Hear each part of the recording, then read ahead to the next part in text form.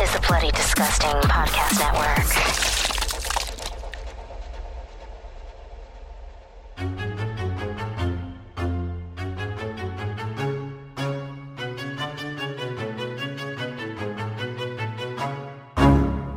We're gonna carry on and plan the sequel, because let's face it, baby, these days, you gotta have a sequel.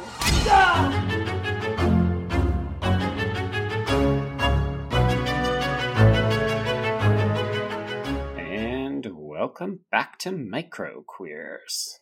That's all I got. That's all I got. Oh, that's what you got? Okay. Yeah. Well, Yeah. that's Joe, and I'm Trace. Oh boy, yeah. I had to pull up my description. I got distracted. That's okay. Folks, we are talking about Lee Haven Jones's Wanted. Wait, that's what it's called? Yes, it's called Wanted. That's why I said it's a terrible title. My YouTube clip says it's called A Welcome Stranger. Dude, this is what I was just saying before we started recording. I don't know why that video says that. No, Oh, okay. The proper That title makes is called Wanted. It's not a great Well, everyone, you're getting like a peek behind the curtain at Joe and I's organizational skills. So there we go. I'm just going to cross that name off of my notes because that's not the name of the short. Yes. Very confusing. Yeah, so this is well, it's a bit of a rug puller, right? We've got a man who supposedly breaks into someone's house, and that's the basic premise. It's a man that breaks into a man's house. Indeed, yeah. So this is a 10.5-minute short. It was written by Roger Williams. The pair have worked together before, but yeah, the logline is basically just somebody breaks into this fairly modern house, eats things out of the fridge, checks out the sound system, plays on the rug, and then he is apprehended by the owner of the house, who makes him strip naked and then jerks him off. And then the twist reveal is that you find out these are actually men who are a couple, and this is part of their sexy role playing. Yes. Okay, so I kind of keyed you into this ahead of time. So there is a movie from 2013 called Some Velvet Morning, and it stars Stanley Tucci and Alice Eve, and it's directed by Neil LaBute, who did the Wicker Man remake and Nurse Betty. But the whole movie is done like a play where it's like they're in a hotel room and she's his mistress, and they're just talking the entire time, but there's a rape scene. Oh. But basically, like, the twist ending is that she's his hooker, and it's just their arrangement, their financial arrangement. So it wasn't really rape because it's part of their arrangement. So watching this short film play out, I was like, oh my god, it's just like that Neil LaBute movie. Yes, it's very much. I mean, I like these kinds of things, if only because it forces you to recontextualize what it is that you've watched and re-examine kind of everything that you've seen before. But I thought that this was novel because we haven't seen this in a short that we've looked at before. Like, I feel like twists are very much something where you can lay the groundwork over 80 or 90 minutes and then you pull out the rug. Whereas here it's like you're trying to do this in 10.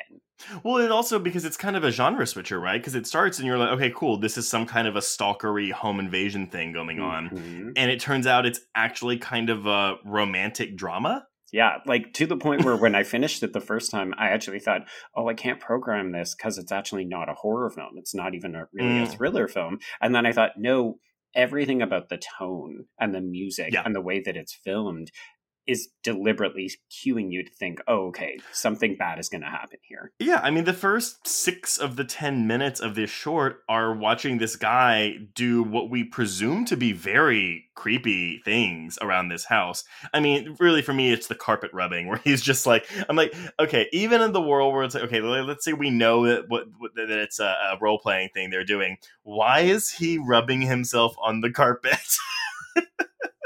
Okay, so this is where I introduce my own twist into the proceedings, Trace. Okay. So I cued you before I sent this to you that you could decide whether you wanted to look up who this writer-director pair are or not. And you opted that you didn't want to look it up. Yeah, no, I want the surprise. Surprise me on air.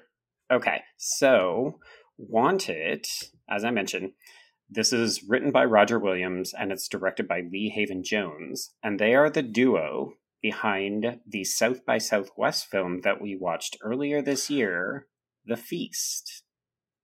Okay, so It was so funny because I did look at the name, but I didn't look this person up. I didn't look Jones up. But I had just added the feast to my Letterboxd horror list for the year because it just got picked up for distribution. Yes, it'll be out in Thanksgiving, folks, and we would highly recommend it. So do keep that on your radar. Yes, it's very, very good. I literally saw this director's name then twice in a day and didn't put it together. Mm-hmm. And all the house porn makes so much sense.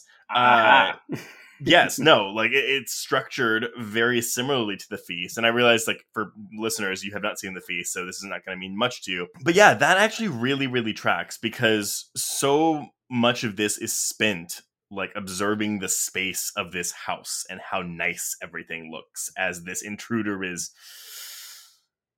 messing things up, I guess. Mm-hmm. Yeah. So, folks, The Feast is about a woman who gets hired to waiter a party by some rich political family. And the majority of the film is watching her explore this house and get distracted by the kind of secretive personalities within this family. Like, everybody has secrets that they're hiding. And you know that the whole film is ramping up to something really big. And in the case of The Feast, it's actually quite bloody.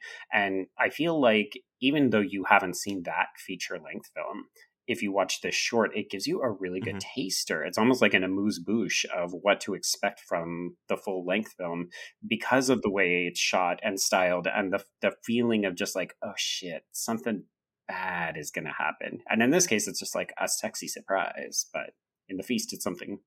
It is, but like, I do wonder though if your average person's gonna watch this, and even when the reveal happens, and they're gonna be clutching their pearls, like, ooh, that is too much for my prudish mind. Wait, are you talking about the short or The Feast? No, the short. Sorry, I'm moving back to the short. I won't lie. So I was watching the short in preparation for this, and my husband Brian was sitting right next to me, and I almost wanted to like turn the computer away from him because it felt so sexy and like verging on almost pornographic to the like, and you're not seeing anything. It's just really shot in such an evocative way that you're really left. Well, like you can picture everything. It's very sensual. Like it's not a porno we're talking about here. We don't actually see any nudity. We get some side butt, but that's it. Mm-hmm. But it's just a lot of heavy breathing. Like, and actually, it's interesting. So this video on YouTube has over 1 million views, and if you read the comments, it's from a lot of gay men who are turned on by this video. Oh yes, yeah. I find this short incredibly sexy and hot. Mm-hmm. Like, yeah, and it's not just because the man who is forced to disrobe has like a very attractive body and all that. Everything. But I just You're right. It's that intimacy, right? Like, and it also feels, I don't want to say that it's invasive because until you know what the relationship is, you don't truly understand it, but it feels risky. It's dangerous. It's invigorating. It's like an injection of spark into a romance. Like, and we don't know anything about these characters. We don't know if they're on the rocks. We don't know if this is just part of their daily routine or like whatever. It doesn't matter. The fact is that there's something that works for them, clearly. Mm-hmm. And I even liked the, I mean, this is such a weird touch, but like when he says like, you didn't make a big mess, did you? And he's like, oh, not as much as last time. And I'm like, oh, so now we're talking about the amount of semen that comes out of this guy's dick. Okay. Mm-hmm. But it's such an important line, right? Because if not, you might think, oh, this is a home invasion and they have just caught each other in the act. And here you're like, no, this is a game that we play. Like this is to spice up our sex lives. And also we've got company coming, so we got to clean up. Like it's just such a perfect capper on this short. It's really, really, really good. I was very surprised by this, and I really enjoyed it. This is one of my favorite things that we've watched so far, probably. Oh, wow. Okay. But I'm a sucker for a good twist, so. Right, yeah. And you know me, I love some house porn, so. Yes. So I guess then, Joe, though, would you watch a feature-length version of this? I mean, I don't know what this would even look like. I think this works... Sorry, I'm taking the answer from you. I think this works well as a short. No, I'm inclined to agree with you. I think this works as well as it does because it is so short and contained. I think any longer, and these would have to be characters with dialogue and personalities, and then you're losing the twist, which is really the thing that sells it and makes you want to go back and rewatch it again. I agree. Well, listeners and viewers, let us know what you think of this. I think it's there's a lot of good talking points here. So let us know. And on that note, we can cross out "want it," not "a welcome stranger." Yes, and cross out microqueers.